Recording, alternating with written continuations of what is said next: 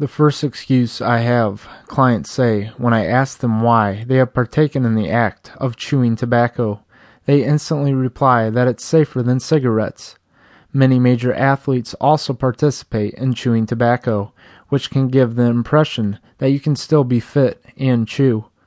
I have only seen baseball players chew, and I would technically call that sport the most physically challenging compared to other major sports.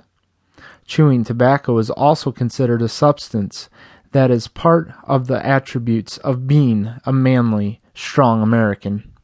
When you start to damage your thyroid, throat, mouth, and stomach, you begin to start thinking about quitting. Quitting occurs even though it is usually too late, and your jaw, throat, or stomach has to be surgically fixed.